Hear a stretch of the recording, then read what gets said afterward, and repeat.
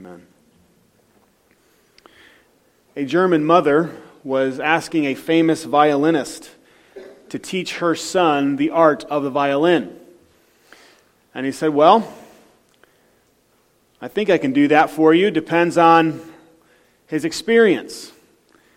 And she says, "Well, what do you mean by that?" He says, "Has anyone else ever instructed him?" And she says, "Well, what does that matter?" He says, "It matters a lot. If he has had instruction before, it's $10 per session. And if he has not had instruction before, it's only $5. And she said, "Well, what in the world is the big difference?" He said, "Well, I found when others have had instruction, I have to unlearn what they've learned so that they can know what I need them to know. And so the first $5 goes to the unlearning, and the second $5 to the learning." I think this explains much of the spiritual problems we have in our lives and in our world today. Many of you have, and I have talked with you, many of you came to Christ when you were older in life. And now, much of what you're doing is unlearning what you spent time learning in your life as a non-believer. Or some have told me that you have not sat under good teaching and preaching, and so you have to unlearn the unbiblical cliches that you have picked up over the years. And so the fact of the matter is we have to unlearn what we have been taught and replace it with the truth of Scripture. Jesus is working in the hearts of His disciples, and at the same time, He loves the Pharisees enough to work on their hearts too. We are just coming off of the parable of the unjust steward, where Jesus is dealing with riches. That parable was specifically for His disciples. But we're going to find out that the Pharisees also heard this. See, my question this morning is not so much, are we willing just to learn what God would have us? My question is, are we willing to change at the level necessary for lasting change to take place? You know, the best our world can do is really behavior modification. Just change what you're doing. And that lasts for a little while. But the only way for lasting change to take place is for the heart, the inner man, to change. And that's a work of God. That is God's work. And He does that through His Word. See, the Pharisees continue to refuse to listen to God's instruction. And so Jesus is going to address these important problems in many of our lives, not just the Pharisees' lives, there are many of our lives. And He does so right after the Pharisees criticize Him. We're going to look at verse 14, first of all, with the criticism of the Pharisees. And Luke writes, "Now the Pharisees, who were lovers of money, also heard these things, and they derided Jesus." Well, they heard that parable too, and they begin to criticize Him. The Pharisees are there, and they're just sticking their nose up, and can you believe this guy? Can you believe what he's saying? See, Luke tells us they were lovers of money. This is in violation of 1 Timothy 6:10, which tells us that the love of money is the root of all kinds of evil. Now, some people make the mistake and say that money is evil. Money is money. It's the love of money that is evil. And the Pharisees had that. And so because they loved money, they went after Jesus and derided Him. That word derided literally means to turn their nose at, or to sneer at, contemptuously. See, I think they related very well to this unjust steward. I think they related very well to this man. In fact, they probably had some war stories of their own and how they were able to swindle a few to get a few extra coins in their pocket. David Garland says that the Pharisees believed that money was a sign of God's favor and a rightful reward for right conduct. That was how they thought. God's blessing me with all this money, and I know that I'm righteous because look at Look at my bank account. Well, I hope we're wiser than that. Because we know that there are some bank accounts out there filled with evil money. John MacArthur says the Pharisees had a zeal for the idea of God, but zeal divorced from knowledge of the truth is useless. You want to know one of the reasons our country is the way that it is? We have a zeal for the idea of God, but we do not know Him. We have pews filled with people who come in with a moralistic tendency, but they're not right with God.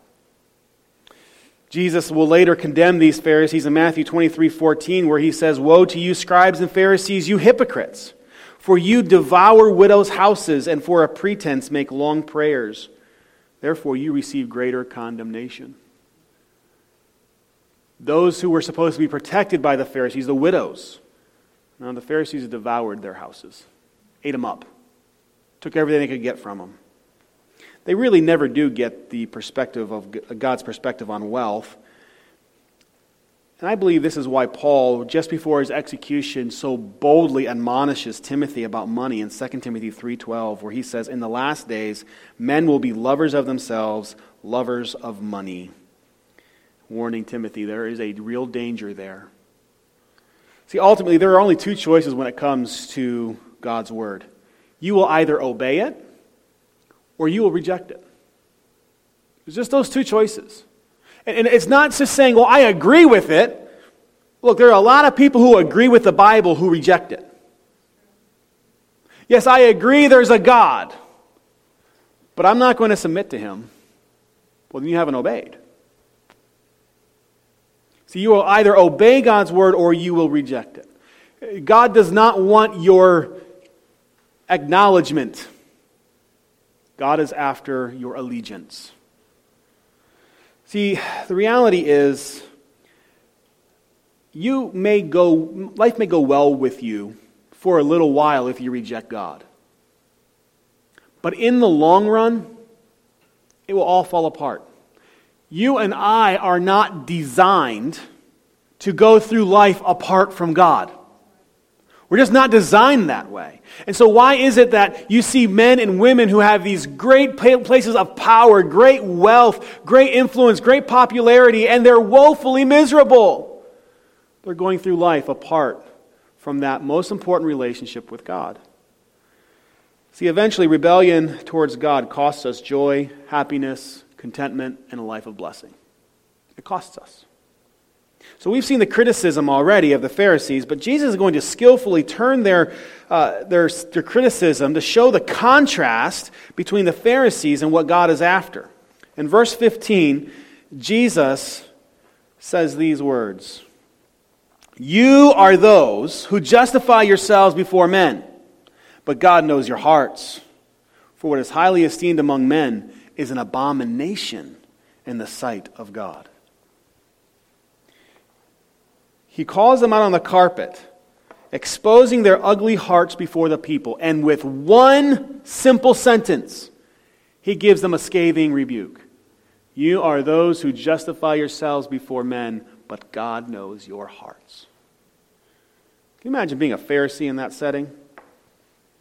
Someone who was considered righteous in his own eyes, which is a problem, and also the eyes of the people. And here is Jesus saying, all that work you're doing, God knows. And the connotation here is, you don't measure up. You don't have righteousness. See, the Pharisees declaring themselves, saying they justify themselves before men. It's them they're declaring themselves righteous in the human arena. They're walking around saying, "I'm the standard that you need to be like me." Let me just give you a little rule here, a principle from the Bible. Anytime someone says, "Be like me," you're dealing with a hypocrite. Because there's no one who lives up to their own law that they even write on their own heart, Paul says in Romans chapter 2. You don't need to be like me, church. We got enough of me walking around, me and my mess. You need to be like Jesus Christ. And that is where you need to be looking. I don't want you to be like me. I only want you to follow me as I follow Christ. Don't look at me. Look beyond me to the one who leads. The Pharisees would never have been able to say that because they lived in the human arena. This is where they made their home. And I will say, in our pluralistic and secular society, there is no room for God anymore. He's been pushed out. My dad tells me stories of praying in public school. Some of you have similar stories of that. I went to school and we weren't even really allowed to talk about God. We mentioned His name, but no one was really bold enough to speak it. I remember in high school sitting in my study hall, reading my Bible, making my notes, and the study hall teacher didn't know what to do with it. And I was prepared. I knew I could have my Bible. I knew. And they didn't know what to do with me. But that is how far we had come in just the 25, 30 years from my dad to me. And now look at the school system and what we have done. Why is that? We have pushed God so far out. We've said, no, we don't want anything to do with you. Now we have no idea what bathroom we're allowed to use. We don't even know what pronoun to call the students. We don't understand basic biology anymore. We have confused everything. This is also why the world can't answer certain basic questions, not just about biology, but they also can't answer questions that are more complex, like the mental health issue right now of depression, anxiety, what to do with the suicide epidemic right now. They can't answer those questions. Why? They've divorced life from God. And you take God out of the equation, and you are a hopeless, fearless mess who thinks there's no reason to live. And so why would you want to live in that kind of a world? And so when people look around and they say, well, why are people going out and taking their own life? Well, they're taking your worldview to the ultimate end. If everything really doesn't matter and there's really no rules, then why live? And so we Christians have to be able to speak up and give hope that apart from God, that's where you end. But with God, there's nothing you cannot face. If God is with us or God is for us, who can stand against? But see, the Pharisees lived in this human arena, and they were the bullies. And the human arena has some bullies, always. There's always a bully in the human arena. And we've been hearing their voices for quite a while. They're getting more bold. We have to become bold as well. Jesus contrasts the focus of the Pharisees with this human arena and says, God looks to your heart. See, this concern is also seen in Luke 10:29, right before Jesus gives the parable of the Good Samaritan. Jesus gives the greatest commandment, and then the Pharisee, wanting to justify himself, same idea here, make sure I'm righteous, am I right in understanding? Well, who's my neighbor? Do I have to love the rotten Samaritans? And Jesus makes a Samaritan the star of the parable. Do I have to love the Gentiles? See, they wanted to justify themselves only in the way they wanted to live. See, what the Pharisees and others like them could not understand is they already had their reward. When you live in the human arena, you get your reward in the human arena. And by the way, that reward lasts for a very, very short amount of time. Even if it lasts from the time you're born to the time you die, that's it. It doesn't go beyond that. But I have seen that it lasts much shorter than that. There's a real truth to the 15 minutes of fame. There's some real truth to that. Jesus says in Matthew 6:2 that when people seek glory from men, that's their reward. But men are fickle. They are fickle. And they can turn on you in a heartbeat. See, the root cause of having a heart like this that's focused on the human arena is a heart of pride. They think themselves better than others. They don't see themselves properly. The curse of sin has poisoned their heart. I love the way Proverbs 16:5 puts it. Everyone proud in heart is an abomination to the Lord. Though they join forces, none will go unpunished. Wow. What a thought. See, the Pharisees craved to be popular in the world's arena. And what do you see happening today? Everyone who's had a little taste of that power and success and popularity and riches, what do they want? More. It's like a drug that they can't get off of. And no matter how much they have, they cannot get enough. But Jesus makes it clear, you can only serve one master. And there is only one master that will lead you into righteousness. All other masters will destroy you. And so we have to remember that. Jesus then turns and he lays down this rebuke to the Pharisees that God knows their heart. This is an important theological statement. We're going to spend some time here discussing what that means. Because I think too often we talk about, well, the heart, and then we just move right on. What is the heart? The heart is we would call it the seat of the emotions, but it's also where the motivations come from. It's your desires. It's what causes us to respond a certain way. Jesus says, out of the abundance of the heart, the mouth speaks.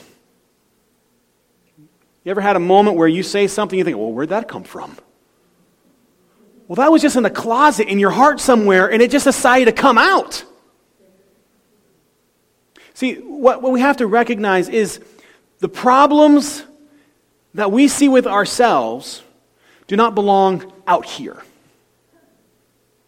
Your spouse cannot make you sin. Let me say that again. Your spouse cannot make you sin. You respond sinfully towards your spouse. Why? Because of what's in here. And you know what I find as a counselor is most of the time that people get themselves into trouble is because they inconvenience each other. Don't make my life hard. Don't make my life a little more complicated. You need to make my life as easy as possible. And you doing that just drives me crazy, and so now I'm going to come and I'm going to respond in anger. Sound familiar? Sounds familiar to me. Because I find myself doing it all the time. Don't make my life hard. Parents, your children cannot make you sin. Oh, they can push buttons. But you are the one that responds. And why is it that when we lose our cool and we yell, why is it that we look to them and say, you made me do that? Well, because it's easy to pass the blame. We like to blame shift. And I'll even sometimes think to myself, if they would just obey, well, you know what? We could say that about anybody. God could have said that to us. If you would just obey. But see, children's hearts, they're hard. They need trained, they need shepherded, they need guided. We have to be careful how we do that. Children, your parents cannot make you sin. Now, I understand. I was a kid once, and I remember looking at my parents thinking, these people are aliens. Okay? There is no way that they were a kid one time, because they are the most boring people. They always say no, right? And I would get into fights over silly things because I just could not believe my parents had the response they had. Kids, parents can't make you sin. And that goes for bosses and employees. That goes for neighbors. That goes for pastors. That goes for anyone in church. No one makes you sin. Sin is a choice that is made in the desires of your heart to get what you want. And that's what the Pharisees were doing. And Jesus says, God knows your heart. He knows what's in there. And so there is no, whoops, that was just a boo-boo. That was a mistake. No, when we sin, that is an intentional act against a holy God that deserves condemnation. And so when we look at life and we try to reduce it down to little bits of, well, that's just okay, what we do is we take a radically different approach towards sin than God does. And usually here's how it works. We'll judge ourselves based upon what we intended. But we'll judge everyone else based upon what they do. And so my judgment on you is harsher than it is on myself, and that is the very rock bed of hypocrisy. And so we have to recognize that in our hearts, that's where the sin comes from. I want you to recognize that when Jesus says God knows your hearts, that word knows means to know every little detail intimately.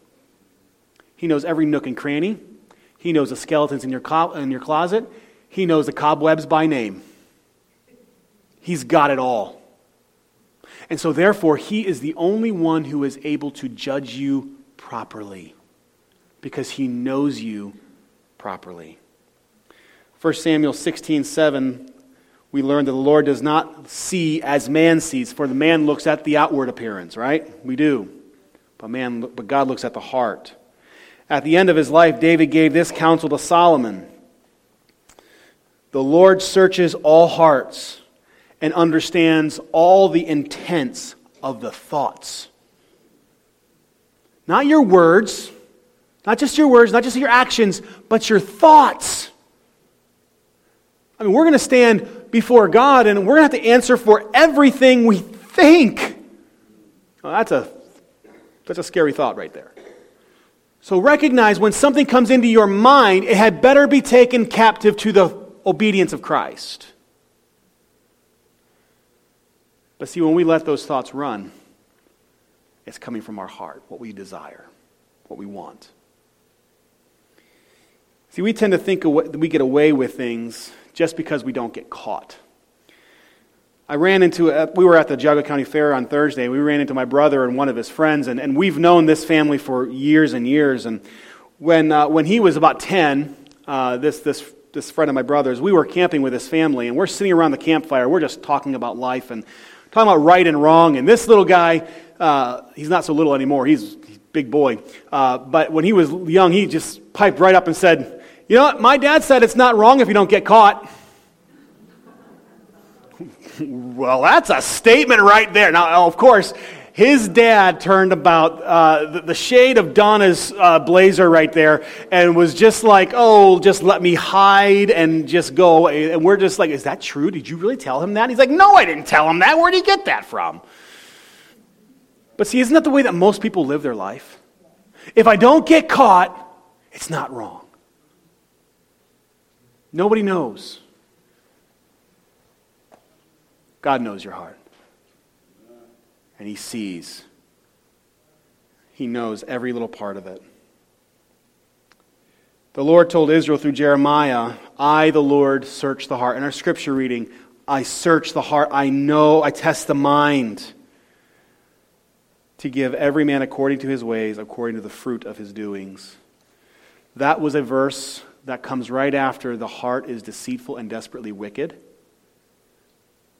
Those were verses that were to cause Israel to fear God in judgment. But they continued in their sin, even in the midst of the Babylonian captivity. See, God is the only judge that can justify a man for eternity. The Pharisees were looking for justification in the worldly realm, the arena of man. But this arena of being justified by God, now there's something to be focused on. There's the real desire. See, we read in Proverbs 21:2 that every way of a man is right in his own heart, in his own eyes, but the Lord weighs the hearts. See, you and I, we're biased towards ourselves. We're biased. We think we're pretty good. But when we see ourselves as God sees us, That's where we come to recognize we don't measure up. Being justified before God is the only arena that counts, and the Lord has total access to your heart. You know, it's interesting to me that when these investigations take place and these companies come in and they're going to do a full audit of everything and they're going to blow the doors open, and then there's certain people in the company that try to hide and grab documents and shred and burn and destroy so nothing's caught. You know, even in the end, if they get away with it here on earth, Jesus says what is spoken in the inner room will be shouted from the rooftops. They don't get away with it because God knows their heart. He knows the intention that they had. Jesus continues this rebuke, by the way, by saying what is cherished by men is an abomination to God. What is highly esteemed. This is idea of what is cherished. MacArthur says, God finds all false forms of religion exalted among men detestable. This word abomination refers to something that stinks and is revolting. And there is no way that these offerings are pleasing to God. That abomination is something that would have no value. It's utterly detestable. It would stink like rotting flesh is the idea.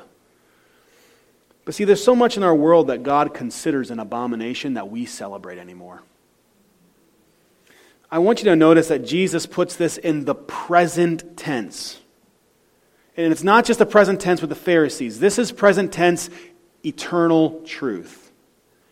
It was true for Adam and Eve, for Noah, for Abraham, for Sodom and Gomorrah, for David, for the kings, for the prophets, for Israel as a whole nation, for the apostles, for the Pharisees, and for the church, and for the whole world. This is a truth for everybody. That what the world loves, the Lord hates. We have to recognize that the arena that really matters is the heavenly one, where God works. God's opinion is the only one that matters. And you want to know what He says about you apart from Christ? You have fallen short of the glory of God. And you deserve eternity in hell for rebelling against my holy name. That's His opinion of all sinners. See, by the way, everyone has an opinion these days. And they feel the need to share it on social media. But the fact of the matter remains, one day, everyone's going to stand before the judge of the universe. And his verdict is the only one that will matter. Just remember this, young people. Everything you tweet, everything you post to Facebook, everything that you put on the Snapchat thing, there's so many of them now. You can delete it, but that was downloaded into the archives of heaven. God's got it. You know, it's amazing to me that when I'm on Twitter every once in a while, I'll see there's a bit of a scandal, it seems, that someone in a high-ranking position says something rather controversial and they'll delete the tweet. You know what's interesting is there's always someone who's copied it and circulates it. If that can happen in our realm, how much more so in God's, where nothing escapes His view. Parents, we have to be careful how we communicate our views of others to our kids, how we talk about others, because they'll pick right up on it. They'll pick right up on it. See, we're going to stand before the King of Kings and the Lord of Lords, and we will answer for every word, every careless word that comes out of our mouth, the Bible says. Why is that? Because God's looking at our heart. The Pharisees loved money. Oh, boy, they loved money. And that love of money corrupted them to a point where everything else was off too. Maybe for you it's not the love of money, but there's something else that your heart desires and craves. You know, I've talked to people who all they want in the world is to be married. And to have someone to care for them on earth, and they'll do whatever they can to get it. And that includes sometimes sin. And there are other people who all they really want is respect. And so they'll go out there and they'll start demanding it, even to the point of sin. And there are people out there who all they really want is to be cared for and loved. And they'll go out there and they'll sin to get it. Now you're saying all those things are good. All of those things are good, but the heart determines not just the end, but the means. See, if what we're doing, what we're trying to get is good, but the way we're trying to get it is not, then it becomes evil. So we have to recognize that there's so much in our world that God considers an abomination, and I don't have time to go into all of them. I think that just turn on the news and just pretty much look at that and say, abomination, abomination, abomination, abomination, abomination. That's just, if you watch the news anymore, I don't see the need. They're not telling me anything I don't know anymore. You ever notice that? They're just not telling us anything we don't know. So we have seen the criticism of Jesus. We've seen the contrast that Jesus brings and shines that light right in the eyes of the Pharisees. And now look at the confession that Jesus makes about God to these Pharisees. He begins this confession in verse 16, saying, "The law and the prophets were until John. Since that time the kingdom of God has been preached, and everyone is pressing into it. And it is easier for heaven and earth to pass away than for one tittle of the law to fail. Whoever divorces his wife and marries another commits adultery. And whoever marries her who is divorced from her husband also commits adultery." So Jesus is giving this confession. And before you lose some hair over verse 18, just hang on. We're going to get there. I promise. We're going to get there. But Jesus begins this confession by using the law and the prophets. Now, the law is a law that God gave to Moses at Mount Sinai. And the prophets are the men that God raised up to proclaim the law back to the people when they forgot it. See, the law and the prophets, they go like hand in glove. And we're going through Isaiah in Sunday school here, and what you see with Isaiah, there's very little prophecy right now in Isaiah. What's he doing? You're sinning. You need to repent. That's all he's doing, calling out sin. Calling people back to the Lord. You get to the prophecy later on in the book, but it's mostly calling out sin. Jesus says the prophets were until John. What he means by that is when he shows up on the scene in his public ministry, guess what showed up with him? The kingdom of God. Not yet consummated. It's established, but it's not yet perfect. That doesn't happen until he comes back. And Dick is dealing with that in his class in Revelation. Have you gotten to Revelation 19 yet? 19, 20. Yeah, right. So we're getting there, right? All right. So excellent. So that's the establishment of the kingdom, the consummation. That's when it becomes final. So there's that idea of the already, not yet. The already, not yet. It's already here, but it's not yet fully established. So I want you to see that when he's making this confession, here's what he's saying. The law testifies of me, and I fulfill that law. Yesterday we had a little get-together with my family, and they were talking about what they were reading in the Bible, and somehow the book of Leviticus came up. And my mom said, honestly, I've never read the book of Leviticus. She's like, everyone talks so badly about it, I just don't read it. I said, well, read it, but then it's helpful to read Leviticus like this. Christ fulfilled that on my behalf. Christ fulfilled that on my behalf. This is what Christ did on the cross for me. This is what Christ did on the cross for me. He fulfilled this. If you read Leviticus like that, it's Leviticus, so it's not the best reading, but it helps it come alive, and now there's real application for you. Christ fulfilled the law, every bit of it. But then he continues, he goes on, and he says, it's being preached, proclaimed. You're responsible for the truth. You know better. The very first message Jesus preached, repent, for the kingdom of God is at hand. And he preaches that message all the way to the cross. Now it's interesting that he's calling these people to repentance, and he's calling everyone. But who are the ones who know they need repentance? Sinners. So who does that exclude? Those who don't think they need repentance, self-righteous people like the Pharisees. Luke 7:29, when the people heard Jesus, even the tax collectors justified God, meaning God is right and man is wrong, because they were baptized with the baptism of John. You got to remember, this is still in the shadow of Luke 15:1, where the tax collectors and sinners draw near to Jesus. The Pharisees are still annoyed by that. But Jesus is saying, no, the kingdom of God is being preached and everyone is pressing into it. That word pressing is a very strong word. It means military violence. Now, who's taking up guns to get into the kingdom of God? But what Jesus is doing is using a very strong analogy, meaning that a sinner, when they come to the end of themselves and they see there's nothing that they can do to please God, what do? They abandon everything and they wholeheartedly pursue salvation by faith. They are looking for that new birth. And again, we know there's nothing that we can do to be born, physically or spiritually. But the reality is this: those who are seeking after salvation, they're the ones that God will draw to himself. Because they're the ones who know they need a Savior. They've come to the end of themselves. And Jesus says, no one that comes to me I will no wise cast out. If you come to Christ, he's going to bring you in. But you come empty-handed. You come on his terms and not your own.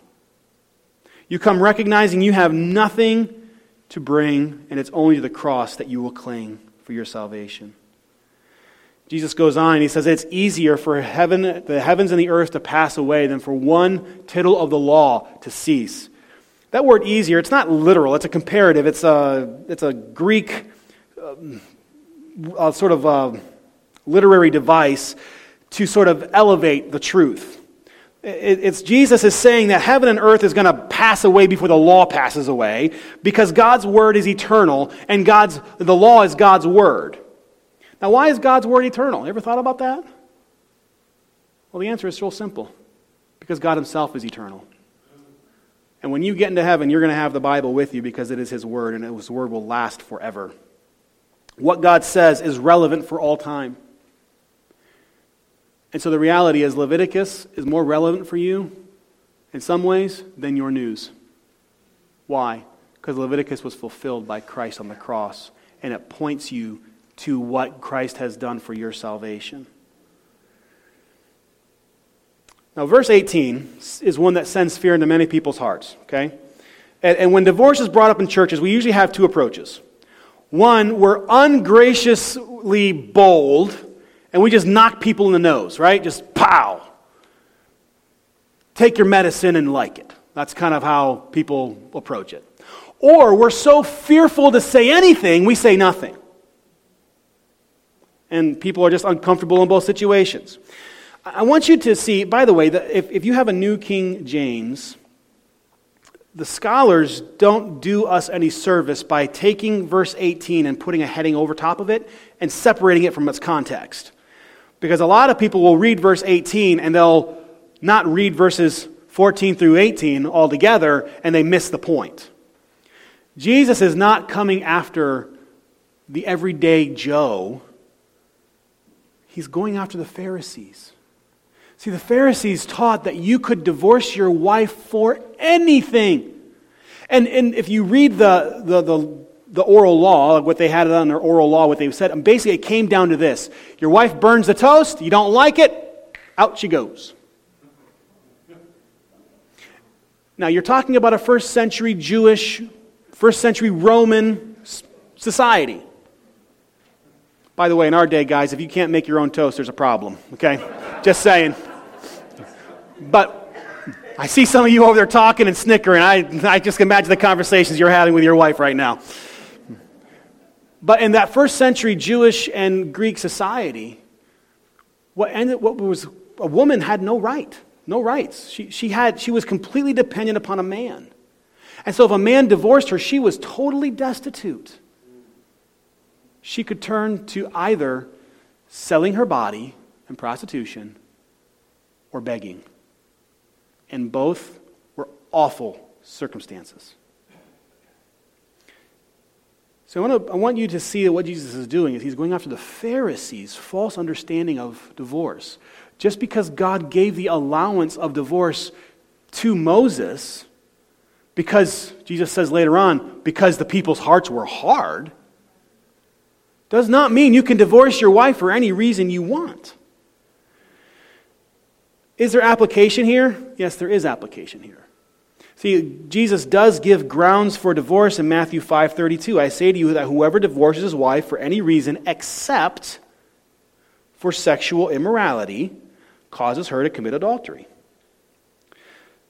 So you have to have grounds for divorce. Now, I also understand I'm in a room with this many people.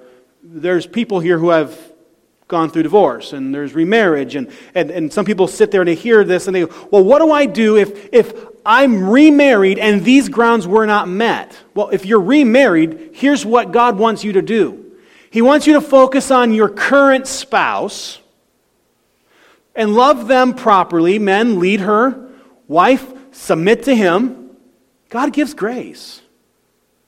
But if you're here and you are struggling in marriage and divorce is now on the table and it's not on these grounds, you have to know what you're doing. God calls that sin. And so you have to get the right perspective in view. Seek help. Here's what I will tell you. Most people seek help way too late. Humble yourself and seek help. And so I want you to see that there is application here, but I want you to see that it's not about going after and just charging at everyone who's been through it and just beating them down. That's not what Jesus was doing here. He was going after the Pharisees' wrong teaching on divorce. So remember, for those who have gone through it, I've never heard anyone go through a divorce and say, I wish that on anybody. It's awful, it's horrible, it's hard, it's just tough. But at the same time, we have to recognize that God gives grace. God's grace is greater than our sin, all our sin, even the sin of divorce. Secondly, you have to recognize that marriage is hard because there's two sinners involved. And if you have kids, that just exponents the problem. But God's grace is greater than your sin and everyone in your family's sin. And so I want you to see that what Jesus is doing is not coming out swinging at everyone. He's giving the Pharisees the knockout blow here that from you're justifying yourself before people all the way down to the divorcing of your wives for any reason, God knows your hearts. And you will be judged accordingly. See, Jesus confronts the Pharisees' poor understanding of him in the law and the prophets. They justified themselves, but God wouldn't justify them because he knew their hearts. In fact, here's what it comes down to. They were so evil, they caused others to sin too. Because in reality, by divorcing and allowing others to divorce, they were having other people enter into sin as well. That's what they were doing. So what's the application for us? I'll give you three very quick points of application. We've covered most of them already. First of all, God looks at your heart and he is not fooled by your performance. He sees what motivates us. And so we have to look at we have to ask the question, what's my life founded upon? See, there are a lot of people out there who would call themselves Christians who have founded their life on anything but the Bible. It's on good morals and principles. It's on the foundational principles that this country was founded upon, which is great. It's not going to save you. What's your life founded upon? If it's not Scripture, it will not save you. Secondly, if you don't like what you see coming out of you, the problem is not outside of you, it's inside of you. And God will change your heart. It is not an easy process. It takes time. It takes effort. It takes saturating yourself in God's Word, putting off the old man, renewing your mind with Scripture, and putting on the new man. That's the process. Second, where we seek to be justified, either before men or before God, that will ultimately determine our destiny. Now, the reality is whose approval are we really seeking here? Paul wrote in Galatians, do I now seek to please men or do I seek to please God? Well, this answer is pretty clear. But there are a lot of people out there who don't know how to answer that question. They just don't know how to answer it. And so we have to look at where we're seeking to be justified. You and I are not justified by our own works, by the way, but by the merit of Christ and Him alone. That's the way we're justified. We don't earn our robes of righteousness. They're graciously given to us by God because Christ has earned them on our behalf. And so we have to see that we're either going to be justified before God or we're going to be justified before men. And if we're justified before God, men are going to see us as fools. But for how long? How long? It's going to be the greatest trade-off when we get to heaven and we hear those great words, "Well done, good and faithful servant."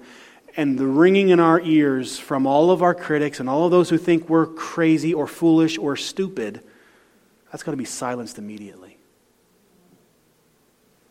Third, be careful the kind of counsel that we give, because we can cause others to sin in the counsel that is offered.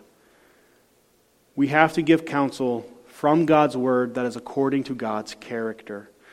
And let me end with this. Let's be a gracious people. I've been in a lot of churches where this topic of divorce comes up, and there's just grace just seems to turn the faucet off with that one. No, there's grace here for you. Let's be a gracious people. Let's be kind and loving. Now, let's call sin what it is, as I have done this morning. But let's also focus on where Scripture focuses. Let's give grace the way God gives it. Let's turn to the living Word of God for our instruction and be led by the Holy Spirit. Let's find our life in Christ and rest in the truth that God is our Father and no man can take us from Him. Let's pray. Father, we thank you for this morning and this very important passage of Scripture. I pray that our hearts would be tuned to yours. That as we read the Scriptures and we see where we have to change and we have to grow, as we have conversations with our spouses and our friends and our siblings and parents, that we would see there are areas we have to grow, and we would know that it is our heart that must change. And so, Father, as we come this morning, I pray that as the altar is open, if we have to come and fall before you and confess and proclaim that we must grow, I pray we would do so. May we be a humble, gracious people, fully dependent upon Christ for our salvation and upon your grace for change. In Jesus' name I pray. Amen.